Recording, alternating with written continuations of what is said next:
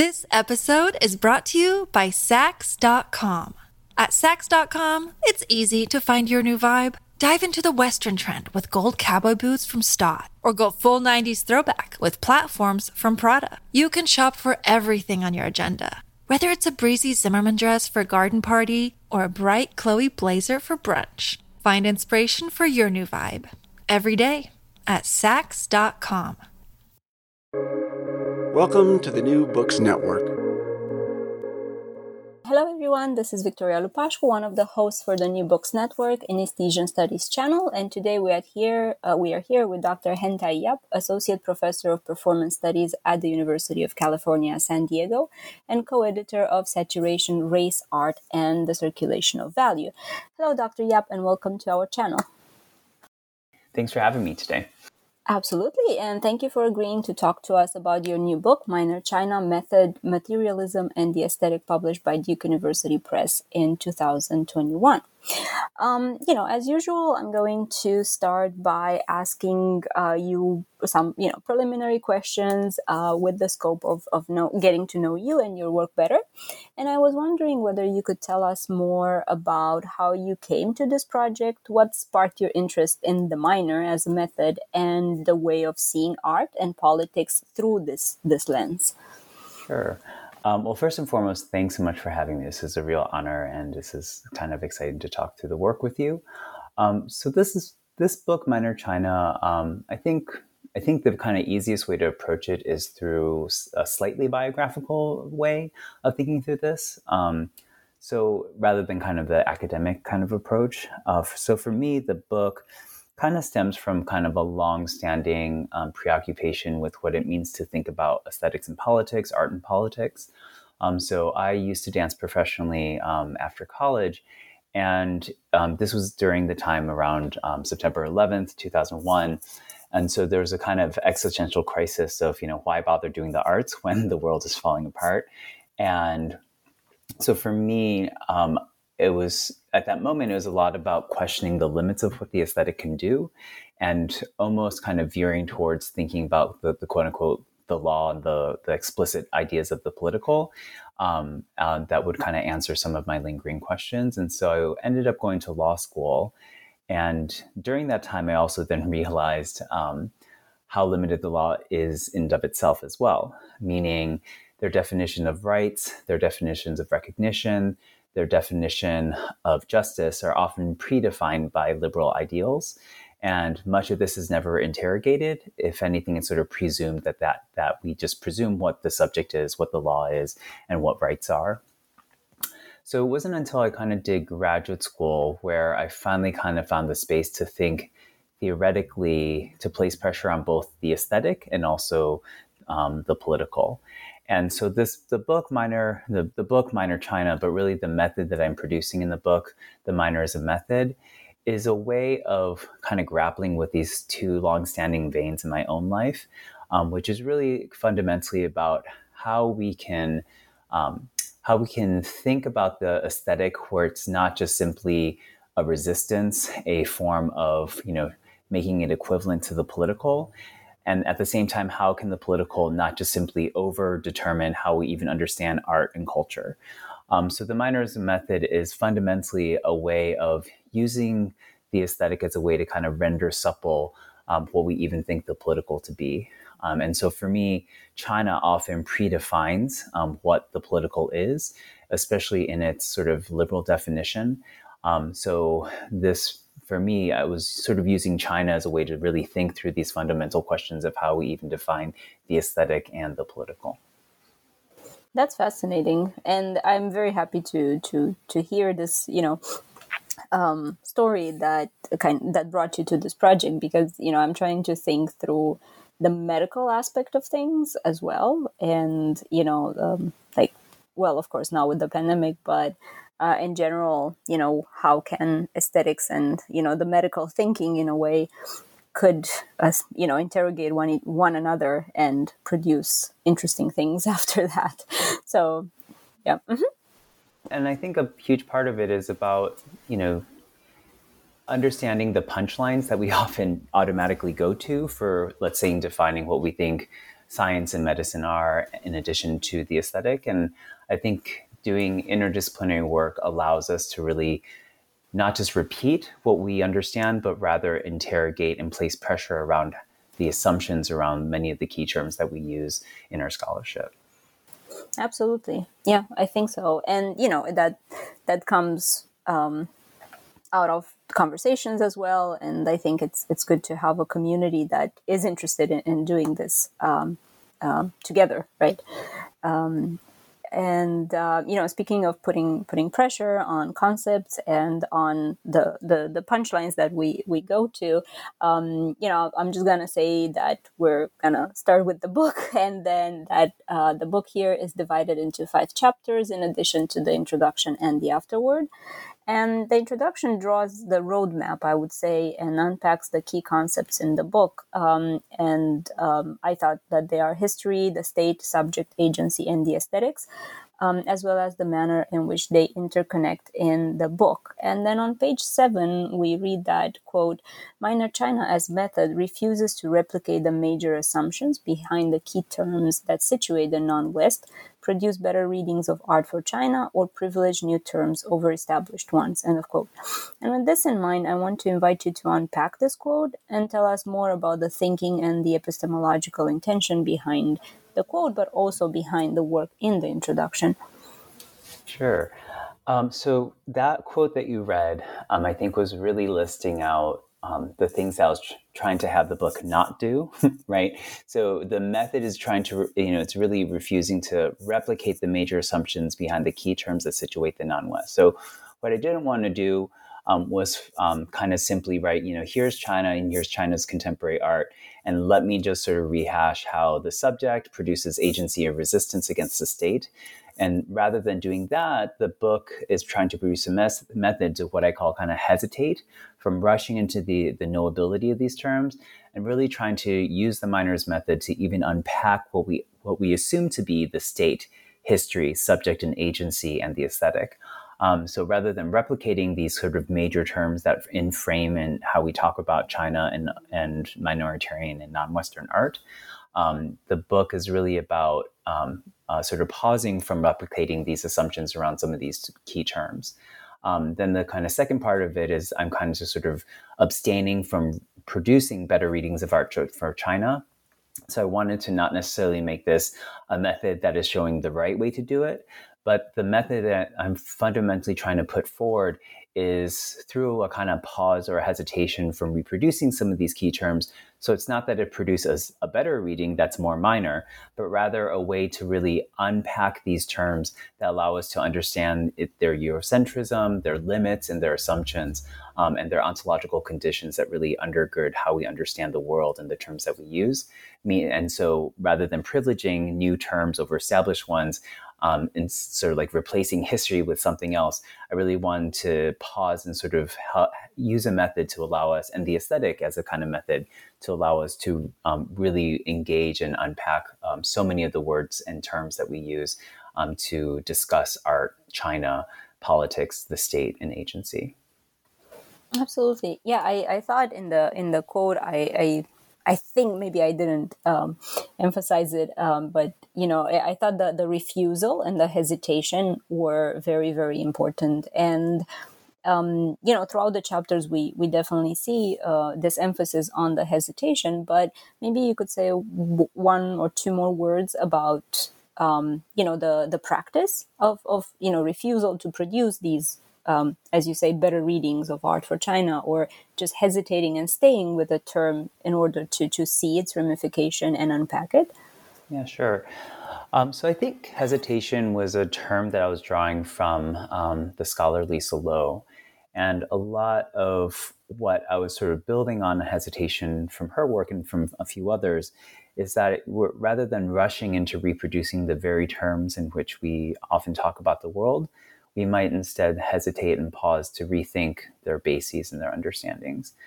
So rather than saying China, we understand what it means and we talk about its relevance today, we sort of take a step back and think about how we're thinking about the nation state and how we're thinking, what are the assumptions around China's place in the world that we're often sort of reproducing.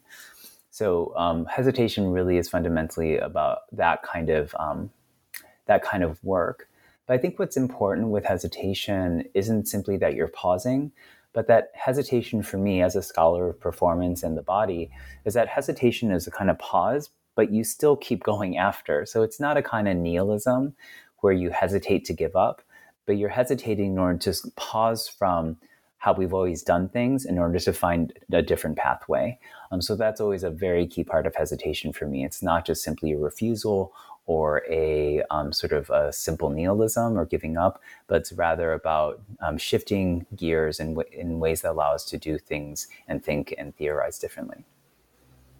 That's great, and I think it's a very important attitude and method to have, specifically when doing, scholarly work, but beyond that as well. And we definitely see it through the chapters. And if we are to start with chapter 1 entitled "We're Going to Party Like It's 1989, Proper China, Interdisciplinarity, and the Global Art Market," then we are offered a background in order to better understand the ways in which the art market around 1989 has changed its shape due to interactions between late liberalism, race, financialization, cultural wars, and many other currents and events.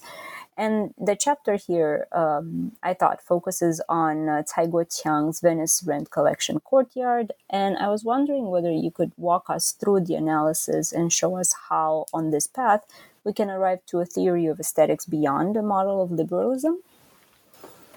Yeah, of course. So this first chapter was a funny one for me to write. It was actually the last thing I wrote for the book. And the reason that it was the last thing was because it was the kind of challenge of trying to offer background on contemporary China and contemporary Chinese art to an audience that didn't just simply give the history of it, but rather placed it within a kind of larger context and was trying to historicize it in a way that really sort of placed pressure on liberalism, on late liberalism. And so the reason that was the hardest chapter for me to write was because I wanted to give background, but I also wanted to not just use it as a kind of Wikipedia entry of contemporary Chinese art. And so it ended up being difficult to write because I needed to bring in the kind of factual historical background and historical materialist sort of approach. But I also then needed to really think about it in a broader context of thinking about the culture wars, late liberalism, questions of race and financialization. And in addition to 1989, you also see the rise of aesthetics and politics discourse as a kind of theoretical discourse, particularly through the work of Jacques Rancière. So I was trying to think about the kind of larger storm that produces this discourse and fervor for China around 1989. So this was a chapter where I was really trying to do that kind of larger historicization work.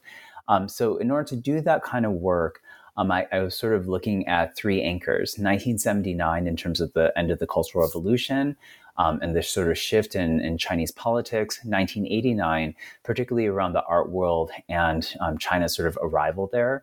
And then I land at the end at 1999, which is the year of Cai Guoqiang's Venice's art rent collection courtyard, which appeared at the Venice Biennale, which was a really big event and significant for China's presence in a kind of global art market. So these kind of three anchors of 1979, the end of the Cultural Revolution, 1989, you're also talking about Tiananmen Square, what people call, people have challenged Francis Fukuyama's sort of framing as the end of history. And then 1999, with the Venice Biennale and kind of the emergence of China on the global market. These three anchors allow us to really think about, socialism and late capital. And so the artwork I was looking at that helped me sort of constellate after producing this sort of larger history, I was then turned to Cai Guoqiang's work to really try to illustrate some of the need to think about China differently and these histories. So the Rent Collection Courtyard by Cai Guoqiang was a reproduction and a reperformance of Wang Guangyi's 1965 iconic sculpture Rent Collection Courtyard. And the work was really thinking about labor and politics and feudal politics and work and the place of the worker. And so what Cai Guoqiang ended up doing, he ended up hiring artists to reproduce and essentially reperform the recreation of the work throughout the entire run of the Biennale at Venice. So in the Arsenale, in the large sort of central building. So the reason this work is so critical is because, and why I found it so helpful for this chapter, was that it first helps illustrate two kind of dominant readings for Tsai Guo-chang's work in Venice. So the first comes from the Sichuan Fine Arts Institute, which was initially suing Tsai Guo-chang for lack of copyright. And I think they're sort of illustrating one dominant reading of understanding the kind of original intent of social realism. Wang Guangyi's work was so heralded by Mao's wife. It was seen as kind of an iconic way to look at the figure of the laborer and the peasant. And that became a kind of illustration of a kind of proper politics and a relationship across aesthetics and arts and politics that was quite direct. The second dominant reading was at Venice itself, where it was really trying to illustrate the political realities of feudalism, of the Cultural Revolution, and of labor. So in that way, it sort of reproduced a very major understanding of China for a larger global art audience.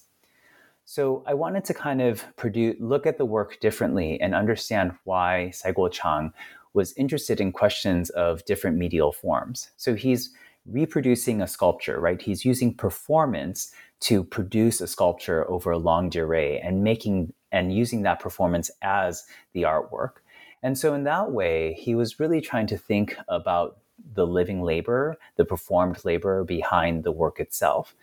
So I wanted to take that as a moment to really revisit questions of labor in terms of socialist ideals, and then to think about how labor and quote unquote immaterial labor, as we talk about it now, exists. And that under a kind of liberal discourse, particularly under Venice's purview, and also under a kind of major understanding or major frame of understanding China, this kind of revisit and use of performance becomes illegible to really think about the place of labor. So I wanted to look at this work to kind of highlight the need for a minor method to help us sort of think through questions of work and labor and the body that Tsai Guo-chang was so kind of playfully and smartly pointing to through this work. And that helps us sort of think more broadly about 1979, the Cultural Revolution, the end of the Cultural Revolution, 1989, sort of the huge shifts in China's policies in terms of sort of state capital and production, and then 1999 around late liberalism, that the work was really trying to think through these sort of these historic moments to rethink questions of the body and work. So for me, it was the work itself was illustrating a lot of the kind of the need to do with the kind of larger historicization to provide some of this context, but to also then theorize the work for its smart sort of play on medial form and performance itself for helping us think through socialism past and socialism present. Absolutely, and I think it's a wonderful example there to think through and to think with about these questions, and it does start a broader conversation that maybe Ai Weiwei is also trying to kind of address in a way or another. But that's for chapter 2, right, entitled All Look Same, Ai Weiwei's Multitudes, Comrade Aesthetics, and Racial Anger in a Time of Inclusion. And the title, I thought, describes very well the focus, but while also considering the relationship between the art market and its ways of interacting with China as a place and an idea. And my question here was, how does Ai Weiwei reconceptualize inclusion, and how does his work reconsider Marxist discourses on multitude? And I think we started this a little bit by talking, you mentioned immaterial labor. So I think the threads are starting to become more visible through the chapters. Well, I hope that's the hope in writing a book, right? Is that the threads might come through. So chapter 2 with Ai Weiwei was fundamentally sort of looking at his body of work and seeing so much repetition, right? He repeats objects, he repeats people, he repeats so many things, and in a way that's, quite smart and quite interesting. And Ai Weiwei also serves as kind of the easiest person to try to do a minor read-in, precisely because he's read in such a major key all the time as the resistant artist against the Chinese state. And so this chapter for me was really trying to think about how we can use a minor method to read such a canonical artist that's read so majorly in public discourse and also academic discourse. And that in order to place pressure on that, I also want to think about how Ai Weiwei is representative of the inclusion of China, right? The inclusion of others in a global art market. So in some ways, your question is directing us to how inclusion operates. And that's fundamentally what's sort of undergirding this chapter around how and why Ai Weiwei has come to be included as emblematic of a kind of subject that is resisting China. And so for me, I wanted to sort of locate what it means to include, not at the level of minoritarian bodies and people, but really at the level of the subject and what's happening here. Because oftentimes the kind of liberal individual subject is what undergirds the project of inclusion in the global art market. So it's the single Herculean, brilliant artist that is showing how brilliant they are and how they can critique the state. And that narrative is undergirded by a certain understanding of the subject, and particularly a liberal understanding of the subject.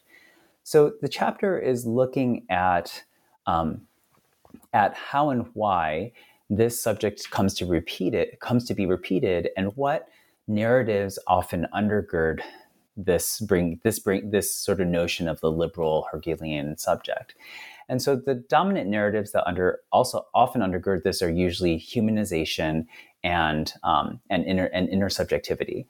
So what I mean by that is, in Ai Weiwei's work at Documenta Fairy Tale, which is the piece that I write on, he brings in, again, repeated parts, right? He brings in discarded doors that produce a sculpture. He brings in a ton of sort of reconstructed chairs.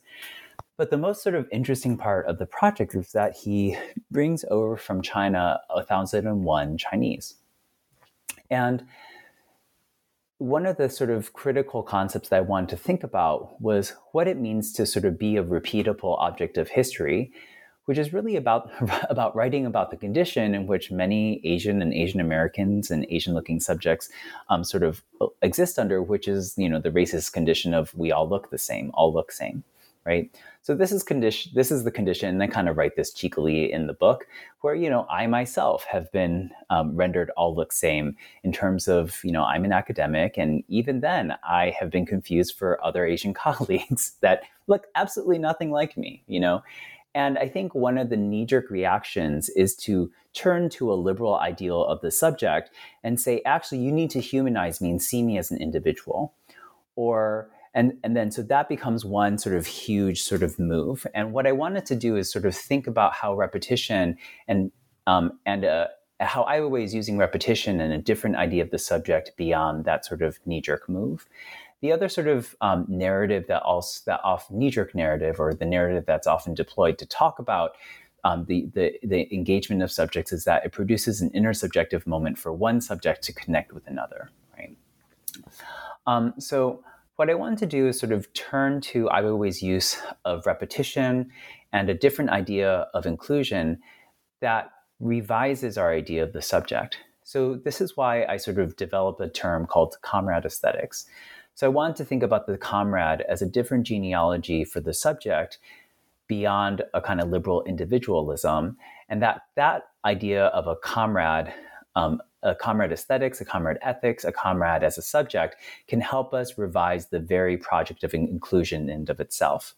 And so that comrade is slightly generic. That comrade is slightly isn't just completely about one's self sort of enlightenment and ownership, but rather that comrade is always tied to another, is always tied to one in a social structure, is tied to a larger political project. So I wanted to sort of theorize how Ai Weiwei is producing a different kind of the subject that's drawing from Chinese socialism and producing a different idea of the subjects to therefore revise the very project of the subject in and of itself, for the project, for how inclusion can operate. So that's fundamentally what the chapter is trying to do in terms of reconceptualizing inclusion precisely at the level of the subject. So then to answer the second part of your question, one of the main things I want to do then was just not say, well, he's using repetition to show the multitude, because that's a huge Marxist discourse that's been produced by Hardt and Negri and developed by many others. But I was actually thinking about how Ai Weiwei is actually theorizing this mass, this multitude, this comrade from a long and relational racial history surrounding all look same and being rendered the same as object, as repeatable as the racialized, as sort of a diminished racialized subject. So I wanted to think about how that reproduction of a subjecthood, of a comradehood that's produced through all look same, this sort of racist condition, fuels and produces a kind of historical racial affect I'm calling racial anger. So I'm sort of developing work from Audre Lorde and a few others to really think about how ideas of racial anger and historical affects allow us to actually also further revise, not just to turn to comrades in the multitudes, but to even revise those concepts in and of themselves. So that's fundamentally how I'm trying to sort of reconceptualize inclusion and also reconceptualize the multitude as a term. That is very, very interesting. And I'm very drawn to this idea of the racial anger and talking about inclusion that, as a method, of course, that could be, very fruitful in thinking about other contexts, maybe, or, sparking other conversations, that kind of fall under the umbrella of all look same in a sense, to use your words. But I don't want to kind of derail the conversation. So, well, I mean, ultimately, I do hope the book can help people not just think through China, but I really was trying to write it because I actually think this is the condition of the major, as I write about in the introduction. And hence my turn to the minor as a method is really, I'm hoping, a way for people, for minoritarian subjects, for well beyond China and Asian Americanness and Asianness, as a way to deploy a method that helps us think differently for many different types of subjects. Because I think many people are interpolated into the major, which means to be rendered very legible under liberal discourses. Absolutely, yes. And, just by the nature of my own location, I'm thinking about, the indigenous population in Canada, for example, and all the conversations around the topic and, inclusion as it's politically, paraded in a way sometimes. But yeah, so I totally hope that these conversations will emerge more and more. To just kind of continue on the same line, I think in chapter 3, right, entitled Minoring the Universal, Affect and the Molecular in Yan Xing's performances and Liu Ting, Carol Lu, and Su Wei's curation as art practice, we see these two streams of analysis that are connected by the use of affect as a, quote, curatorial method, end of quote, and that was from page 34. And one stream of analysis comprises an analysis of work by Liu Ting, Carol, Yinghua, Lu, and Su Wei, while the other dedicates time and space to Yan Xing's work. And the concept of the minor analytics plays an important role. And I would like to ask you to speak more about this concept and its pivotal role in describing these artists' work and the art field, as we've seen it defined in chapter 1 and then continued in chapter 2. But here it seems a little bit different. So, I wanted to kind of push the conversation towards that a bit. No, definitely. So maybe I'll start with the art practice, because I think that's sort of the anchor and kind of what I kind of fell in love with. So this chapter was actually these two sets of practices were what inspired the book, to be quite frank. So I first met Liu Ting and Carol Yinghua Lu and Su Wei during a research trip and they were so open to meeting, and we spent a ton of time together, and they're brilliant, right? And what I was so attracted to was how they were approaching curation as a practice. So I think one sort of concrete way to illustrate this is that in their curation as a mode of art practice, what they're trying to do is use affect as a kind of as a methodology. So when they curate shows on the history of contemporary Chinese art, what they're resisting is the need to either show a teleology of, here's this year, here's the next year, here are the big players. And they also resist kind of rendering very legible, here are the big works, right? And instead, how they curate is based upon how artists were relating to one another, how concepts and aesthetic movements were building off of one another, which is fundamentally about using affect as a curatorial method. And so that fundamentally shifts ideas of historical time and linear time. It also shifts how we privilege certain works as the big works over others. And rather, affect as a curatorial method actually highlights how temporality is and ideas of history and time are often understood as in these sort of linear forms, and also highlights the ways in which curation is often dominated by, one like the best hits, right? And I think they were really interested in rethinking that, using the minor as a method. And they actually curated some of Yanqing's work in some of their own projects. And so that's when I was first introduced to his work. But I didn't realize it was the same artist until I had started having a conversation with Yanqing when I was on the same research trip. And I first encountered his work at a show, and I sat in front of it for 2 hours, and it's only like a 7-minute looped video. And it's the cover of my book, and it's a very simple kind of reperformance of Nam June Paik and Charlotte Moorman's very canonical work. That's actually a reperformance of a John Cage piece. So I was really fascinated by Yanqing's sort of formal work, but also his reperformance of a musical performance. And it just came to my mind around it. So I was just really mesmerized by both works. And I was actually quite confused and confounded, to be quite frank. I didn't have an initial easy read on either of them. I just felt that they were doing things really differently. So what I ended up doing in terms of looking at their work was to just see how they were using affect and other minor analytics as sort of methods. And so as I was talking about when I was describing both works, you could see how affect and other minor molecular sort of approaches in their work were helping us sort of really rethink the structure of time and temporality and history in the case of curation. And I think for Yanqing, a lot of his work was thinking a lot about referentiality, and so to in his work on kind of reperforming a reperformance of a reperformance, he's often trying to highlight the need for citationality, the need to highlight and place his work within a genealogy of forefathers, which is really trying to highlight a kind of Oedipal condition. And neither of them are necessarily trying to give you the alternative to history or the Oedipal condition, but really highlighting how both predominate how we think about curation in the case of Yoding, Carol Liu, and Zhu Wei, and then in the case of the Oedipal complex for Yanqing, in terms of his own art practice.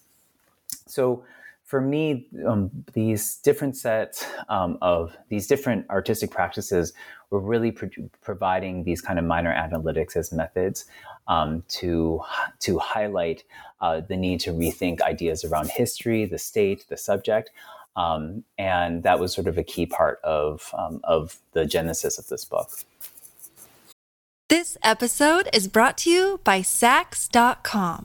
At Saks.com, it's easy to find your new vibe. Dive into the Western trend with gold cowboy boots from Stott, or go full 90s throwback with platforms from Prada. You can shop for everything on your agenda, whether it's a breezy Zimmermann dress for a garden party or a bright Chloe blazer for brunch. Find inspiration for your new vibe every day at Saks.com.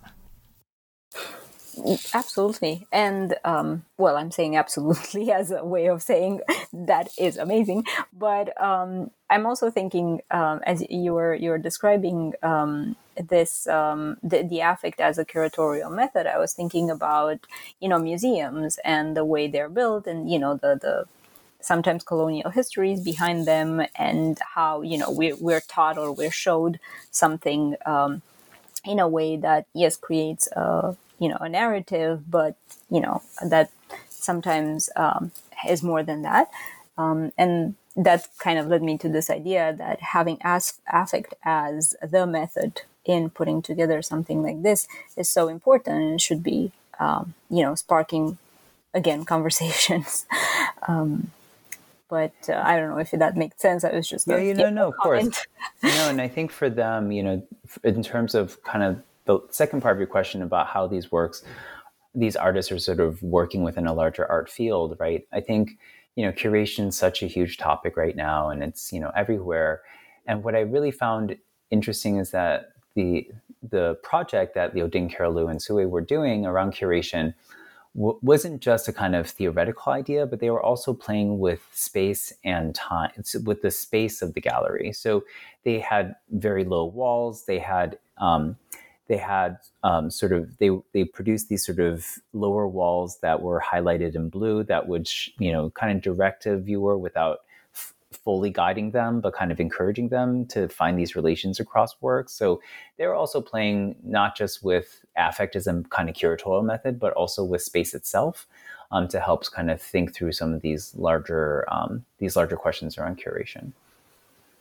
That's great. And I think that, as you mentioned, right, that's a very innovative and, you can call it genius way of playing with these things to, highlight certain aspects, or to make you think about space itself, right? But, just to keep the conversation going, I'm going to just hop on to chapter 4, and which is entitled Minor Agencies: Reformulating Demystification and Performativity Through the Works of Zhang Huan, He Changyao, and Cao Fei. And here, I think the chapter engages with fabulation and meditation in relation to resistance and its discourse in non-Western settings. And my question just revolves around the concept of fabulation and meditation, and the ways in which they challenge portrayals of political critique. And, I was also intrigued by the possibilities, the existing possibilities for imagining agencies through agency from these perspectives. Yeah, I think this chapter for me was very much about rethinking what political critique is. So, I think I was sort of seeing a kind of arithmetic or a kind of logic that was undergirding many fields, especially within my own field of performance studies, which has a very deep relationship to Marxism via Brecht, right? So it's the idea of Brechtian alienation, this kind of genealogy from Marxist aesthetics that infuses performance studies and many other fields. And that kind of idea of how the political works from an art object is sort of unfolds in a certain way, which is, you have the brilliant, aware artist that's aware of their own alienation. They create an art object and use particular aesthetics to then inspire its audience to realize, their own alienation, and they perform agency, action, and resistance, and create change. So this kind of linear, relationship across art object, performance, and then resistance. And what I really want to fundamentally do with this chapter is look at artworks that were not reproducing such a kind of easy line across what we think the political is, especially from the aesthetic to politics. And so what I turn to is looking at these artists who I'm theorizing sort of perform certain forms of meditation and fabulation that produce different cognitive modes that are not as direct from art object to resistance, and that they allow us to imagine agency differently. So for example, in chapter 4, where I turn to Zhang Huan and He Changyao, I really wanted to sort of think through Buddhist epistemologies around meditation, because many of their works are quite meditative, and they're trying to just sort of be in time. And so often Zhang Huan and He Tsingyao, both of them are quite canonical in terms of contemporary Chinese art.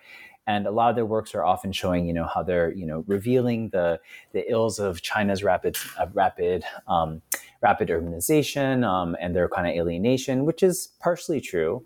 But I wanted, which, repeats that kind of political critique from art object to agency, action to resistance. But I was really interested in, and in turn, a lot of them are then talked about as artists who are, doing body art that is, really showing pain and kind of endurance art, and essentially is kind of the key term there. But when I turned to meditation as a kind of theoretical analytic and drawing from Buddhist epistemologies, what I really found with what they were doing was being in time, was being present in time, lingering in time. And that doesn't, it doesn't produce this kind of similar idea of a direct agency or direct resistance.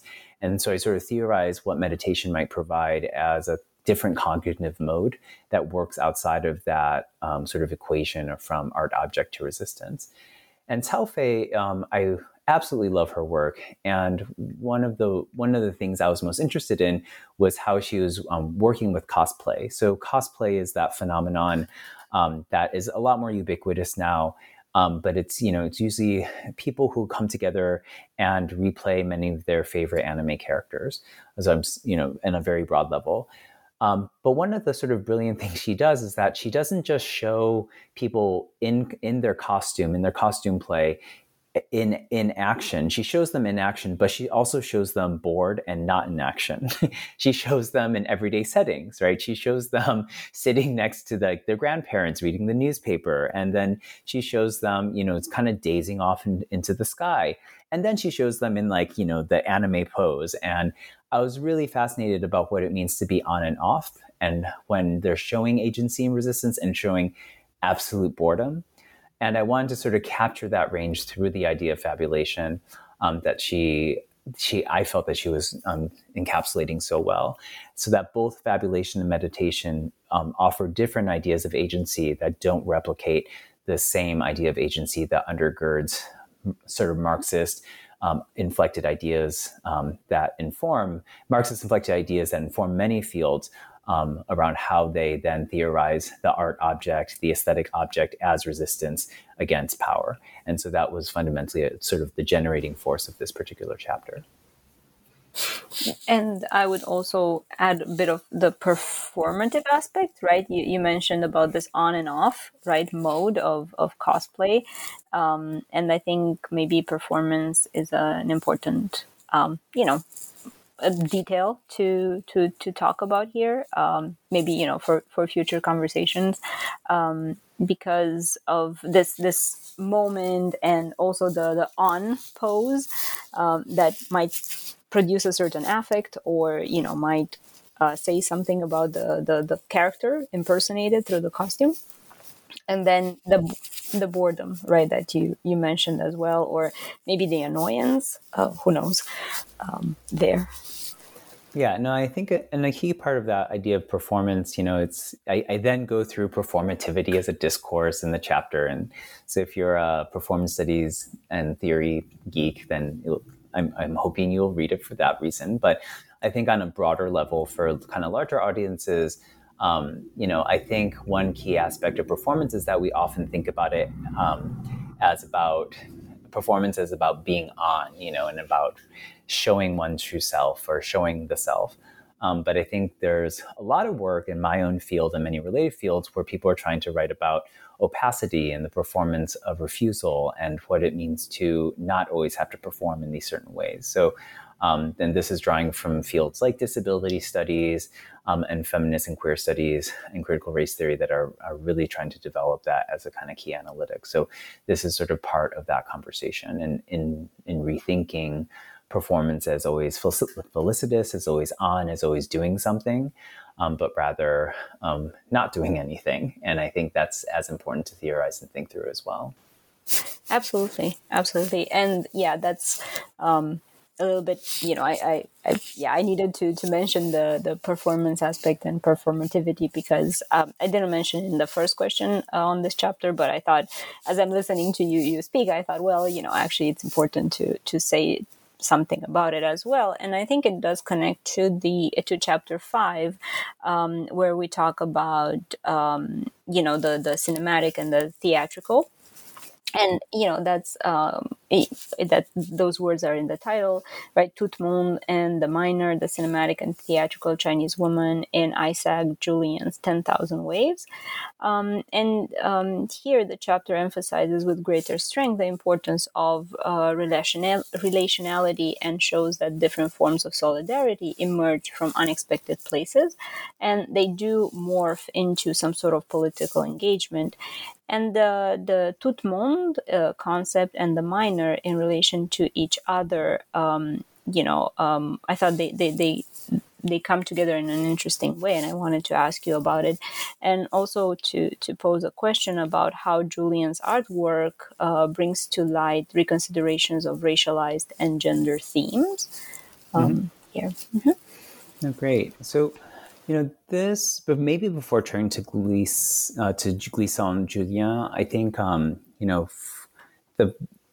this kind of last chapter before we get to the afterword is really trying to think about a kind of larger need and a move in Marxist discourse around ideas of totality, or sort of tracking totality in the sort of the larger world, through ideas of the miner, right? So there's, from the Frankfurt School, there's the Denkbilder, which was a kind of turn to really kind of minor forms to theorize sort of a larger philosophy of history, with Deleuze and thinking about the monad. And then I turned to Glissant to think about the tout monde as a way of thinking through the miner, totality, and ultimately like what he theorizes as the tout monde, all worlds, which is really about his larger project of relationality, or kind of relational thinking. So that's kind of the theoretical rubric that undergirds chapter 5. And I think I turned to Isaac Julien to help think through how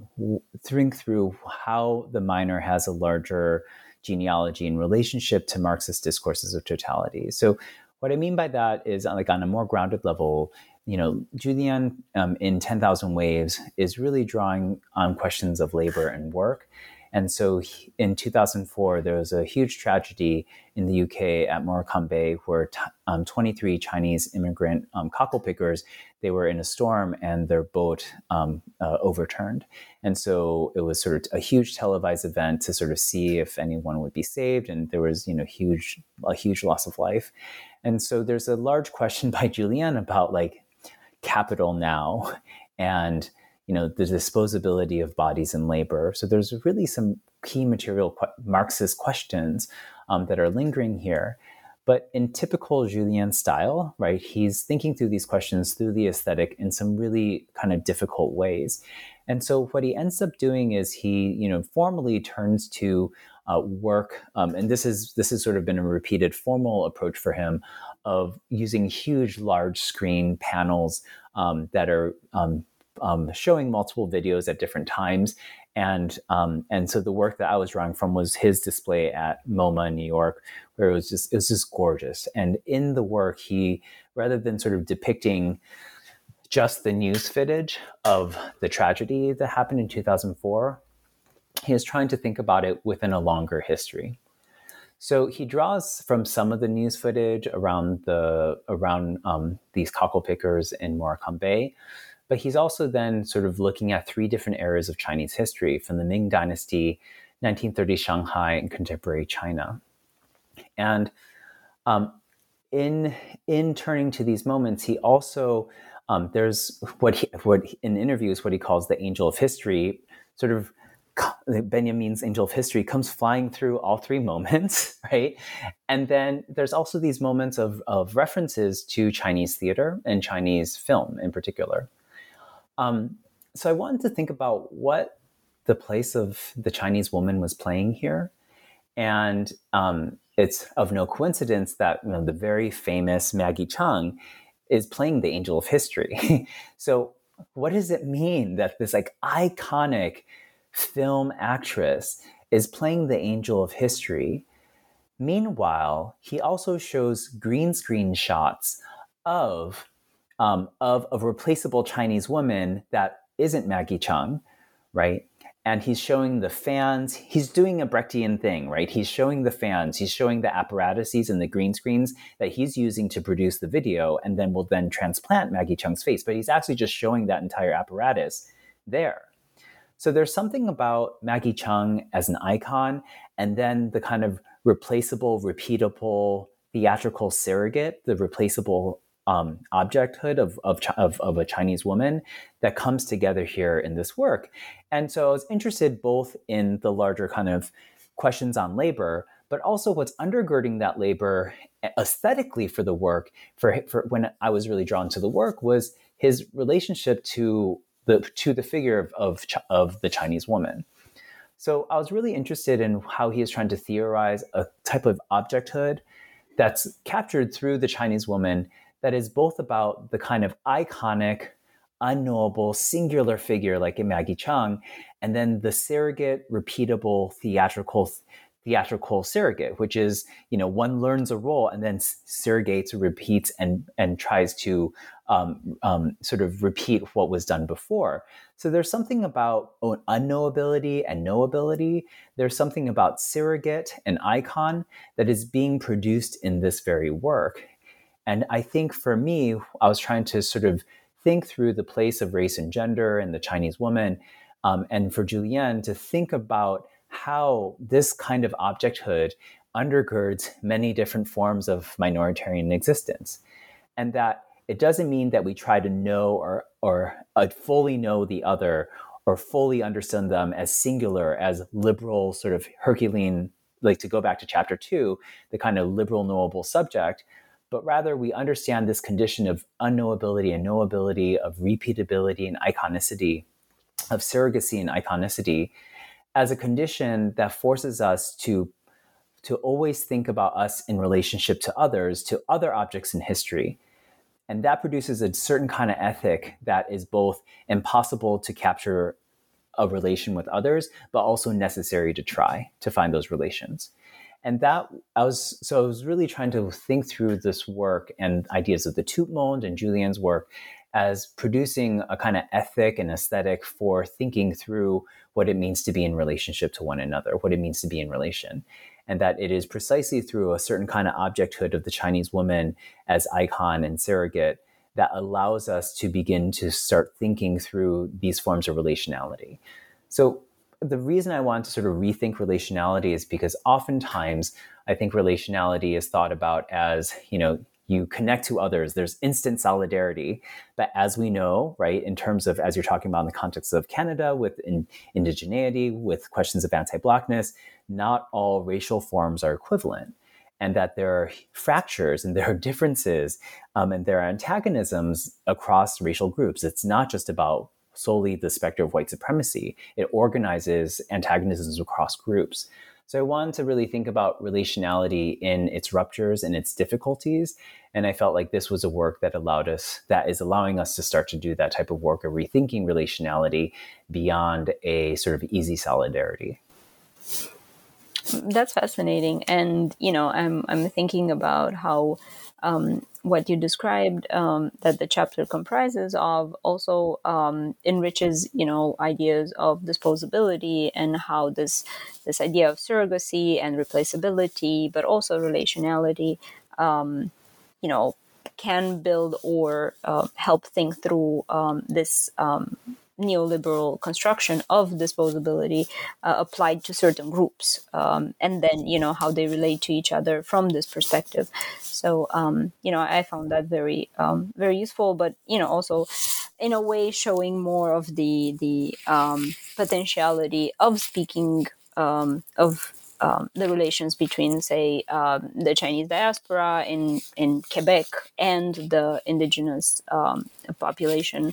Right, that it's an interesting type of history there as well. For example, just to give an example, right? Yeah, and that in trying to make that comparison, right, you're not trying to say, oh, look, they're just minoritarians in the context of Quebec, but rather there are different relationships to land and labor that infuse these populations. And we have to contend with those differences in order to understand what it means to be in solidarity. And I think oftentimes in the rush for solidarity, in the rush for relation, we sort of skip over those key differences to just say, look, we're just minoritarian others. But I really wanted to use the minorist method to begin to work outside of that sort of framework and to rethink and to revise relationality as a term that I think many fields are working with and through. Absolutely.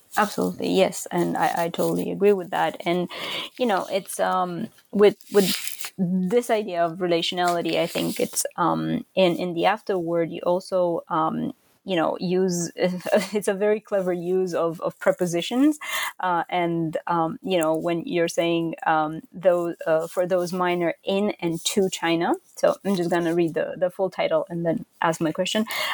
So the afterword is entitled "For Those Minor in and to China, Protests in Hong Kong and Samsung Young in Venice." And here the question regarding those minor in and to China just stood out to me, and I thought it's a very clever way of summing up a lot of the ideas in the book. And I wanted to reiterate the question here and hope to hear more while in the answer more about Samsung Young's work as well. Yeah, sure. So this was the kind of the afterword that I think I wrote very quickly, because it came out of me surprisingly easily in writing. And I think it was because it was really personal for me. My family's from Taiwan, and I am minor to China. Like I have been taught that China is quite major. And in terms of my own family history, and this was a chapter where I was also trying to respond to critiques that, well, what about those populations who are minor in China, like the Uyghurs, like Tibet? What about gendered and sexual minorities in China? And what I didn't want to do was simply turn to minor populations and repeat the critiques I was doing in the introduction, which is I didn't want to just show them as stable subjects so that you learn more about minority subjects in China. Partially because that furthers a sort of late liberal project, and it also becomes an impossible task. Precisely as we're seeing with diversity, we keep listing, but the problem isn't the listing. The problem is the social structures that undergird the listing project in and of itself, right? And so what I really want to do here was not just say, well, here are all those minor too, because I didn't want to just produce a kind of ethnographic project of, let me show you my own minorness to this. But rather, I wanted to think about what the minor is a kind of method, right? This is the larger book, like how being minor in and to China produces a certain kind of minor method. And that being minor in and to China, so this condition around Hong Kong, around Taiwan, around Tibet, around gendered and sexualized minorities, around the Uyghurs, that all of these populations that are minor in and to China ultimately point us and deploy the minor method to allow us to really rethink the idea of critique itself. And what I mean by that is that, when I would start talking about minor China, a lot of people in Asian studies, a lot in conferences and in talks would sort of say, but China is major, why make it minor? And what I wanted to sort of say is that this larger condition of being minor in and to China is fundamentally about a kind of larger investment in possibility, a possibility to change the conditions of the present. And so it's about challenging China. It's about challenging power. It's about challenging major China, because China is quite, in fact, major. And there's so many nuances there. And so what I wanted to do is sort of understand how liberalism inframes critique itself, and liberalism infuses our own investment in possibility to render China major. And that the condition of being minor in and to is really trying to show us what undergirds the idea and investment in possibility and change and critique. Because I think a lot of this boils down to investments in speech, right? So if you think about Hong Kong, right, and I was writing this before 2020, much of this was about looking at Hong Kong and all the massive protests that were emerging there. And that it was so fascinating to me to kind of see all these responses to Hong Kong where both, in the US itself, Republicans and Democrats were united against China and sort of trying to support Hong Kong's for its right for speech, for its rights, right, for free speech. And that I feel like this is a condition that often that is sort of suffusing many people who are critiquing a non-Western nation state, that there's often support for it because it doesn't measure up to the modernity of the US. But the form of critique that I'm invested in is simultaneously, one, a critique of the problems of China as a nation state, but two, it's also investment in critiquing the United States for the very problems that it sees in other nation states, right? So the U.S. loves to critique everyone else for genocide, for like unruly policing, for state-sanctioned torture, for all these things that the U.S. has repeatedly done forever. Right, the United States, the U.S. as a project is completely premised upon capitalist extraction, upon state-sanctioned torture, and so I wanted to be able to try to figure out what is it with critique, and what is it about being minor in into China that allows us to see how critique is so informed by liberalism and of itself, and a certain investment in liberal free speech, and so I turned to Samson Young's work, who's an artist coming out of Hong Kong, to sort of start to unpack this question. Because one of the things I was interested in thinking about is there a genealogy of speech that isn't from liberalism? What is a Marxist genealogy of speech? Can you free speech from free speech, right? Can you actually free the concept of speech from free speech itself?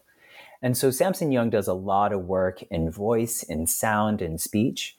And when I saw his work in Venice, it kind of clicked in my head that he's helping us think through a certain kind of genealogy and the history of Maoism and Marxism to help us begin to think about sound and song and silence as a way to begin to unpack and develop these ideas of speech that don't default in a kind of liberal mode.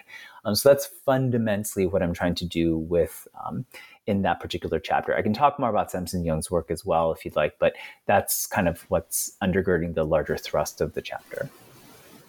That's amazing. And I think the preview, right, of Samson Young's work, I'm happy to listen more if you could give us, let's say, a minute of that, but I don't want to take too much of your time. No, of course. So the work at that was at Venice in I think 2017.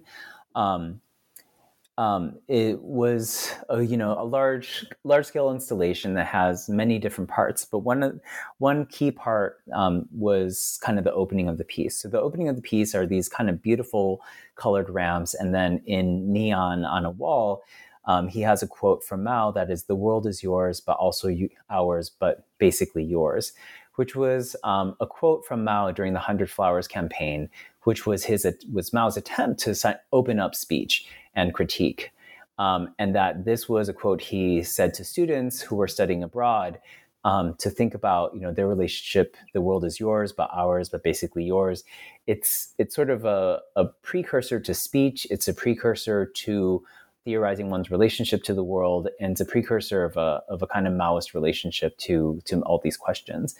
And so I wanted to sort of think about how he opens up with this, but then turns to different investments in song and sound and song and silence.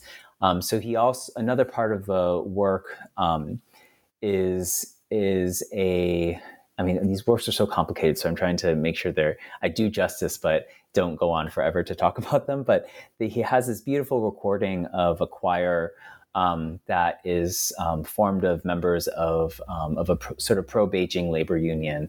And it's a choir that is humming and sort of raspily singing "We Are the World," the charity song.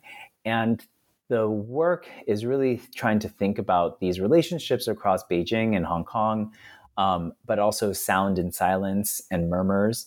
And so what I sort of theorize in the chapter are these kind of affective, silent, murmured relationships to Maoism and Marx that help us sort of open up space to rethink speech. So that's sort of fundamentally what I'm sort of thinking with and through in terms of Samson Young's work. That's amazing, and I'm very curious now to just see where and whether it's still exhibited and kind of experience it myself. But I hope all the listeners will have the same impulse that I'm having. So but yeah, we have already taken a lot of your time, so I was wondering whether you could tell us about your current projects and what you're working on right now. Yeah, sure. We haven't taken up so much time. This is really a joy. So thanks again for you, Victoria, for taking your time to do this. But so work-wise, so I have a shorter book right now that I'm finishing up, or sort of wrapping up. That's around the question of relationality. And so that I sort of have swimming throughout the book, the Minor China book. But the archive itself is thinking through a lot of, the archive itself is relational. So there are many artists from many different backgrounds and many relational artists, many artists from diverse backgrounds that are really thinking through the question of relationality and relation. So I've published a couple articles that are kind of part of that book, and it's sort of a kind of smaller book that I'm working on, and hopefully we'll finish one of these days. But the larger, I know, the utopic the hope that we all have in our work, the kind of bigger project that I'm really putting a lot more time in right now and thinking through is on disability. So the book in of itself is it started off by noticing historically that in 1990, both the US and China passed their major disability legislation. And I was wondering why at the height of neoliberalism, right, this is 1990, disability suddenly comes to be recognized as a major identity category protected by the law across the Pacific in the US and China. So, and then it's also sort of noting how disability aesthetics, disability art also comes to be consolidated as a kind of recognizable category at the turn of the 20th century as well. So the larger book is thinking about law and aesthetics and why disability comes to be organized as organizing category for the world at the end of the 20th century at the height of neoliberalism. So, a quick preview of that, and I have an American Quarterly article on kind of the legal background of this, but, very briefly, what I noticed in looking at in the context of the United States with the passage of the Americans with Disabilities Act, the ADA, that a lot of it was passed in 1990, on the back of like huge activist work that had been happening for decades and a long time. But what you see is that it's the last major civil rights legislation passed that was supported by both conservatives and liberals. So it's sort of asking the question as to why there was such a huge buy-in and how such a civil rights legislation was essentially backed by Reagan and signed by Bush, the first Bush. And what you see in the record is that it's the discourse of the right to work, independent living, were very appealing to conservatives because it meant the end of welfare, or their desire to limit welfare. And so much of this was disability was very much tied into the end of welfare, which was very much about grappling with the specter of the welfare queen, which is highly racialized, highly gendered. So that's on the US side, you kind of notice these questions of race being really managed with and through disability at the height of neoliberalism.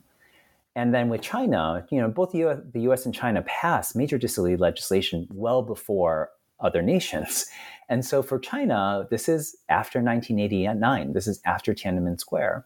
And so what you see, China is grappling with its racialization as unmodern, as backwards. And the sort of theory that I'm kind of putting forward is that China is grappling with its racialization as unmodern and uses disability as a way to place it within a kind of modern nation, a league of modern nations, and to enter capitalist modernity in a particular way. And so what you see here is that this race becomes another critical analytic similar to the US, but for China, race, it's really dealing with its racialization as a nation state. So I'm thinking through how disability helps us organize the world in its articulation with questions of race, gender, and sexuality, and social difference more broadly, in the legal realm. And then I'm also sort of turning to the aesthetic and sort of historicizing why it also emerges around this period as well. So that's kind of the kind of larger project that I think will probably take up, it feels like, the rest of my life, but but just kidding. But that's kind of very broadly where a lot of my work is headed nowadays in terms of thinking through questions of disability, but really it's kind of global production across the Pacific. That's super fascinating. And, as you're talking, I'm thinking whether the AIDS epidemic had any impact in the 90s on these policies, but also on the ways in which activism in the U.S. Led to, a recognition and an attempt, at least. I'm not sure if it actually went through. It's a huge.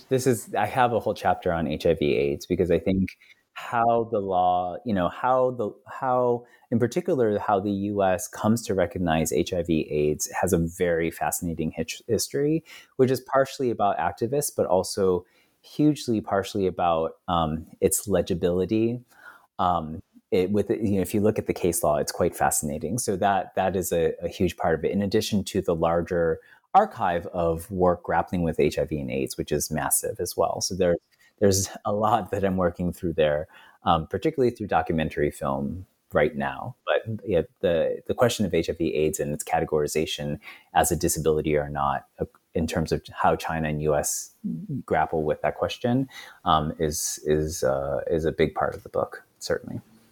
I look forward to reading it. I mean, I plan to have in my future book that, as you said, it feels like it's gonna take the rest of my 70 years, But I did look a little bit at HIV/AIDS too in China specifically, but in relation to Brazil, not to the U.S. And and then the 4 frees and one care or one worry campaign and I mean legislation as well, but campaign in relation to Henan in China. So I'm very much looking forward to reading your chapter in your book, but also the rest of the projects that you're working on, and I'm sure will come to life, not to light, right? Not in the next 50 years, but sooner. Well, and I also look forward to reading your own work as well, and perhaps we can swap seats sometime, and when your book is out, and I can interview you. That'd be great. Thank you. That's very kind of you. Thank you so much. Yep. So I will thank you very much for the interview and for taking the time to talk to us about this fascinating book. And I hope, people will download the interview and will read the book, because it is indeed fascinating. And I look forward to having you here in the near future again. Yeah, thank you so much. And again, maybe if it's in the near future to talk about your own work, I'd love that.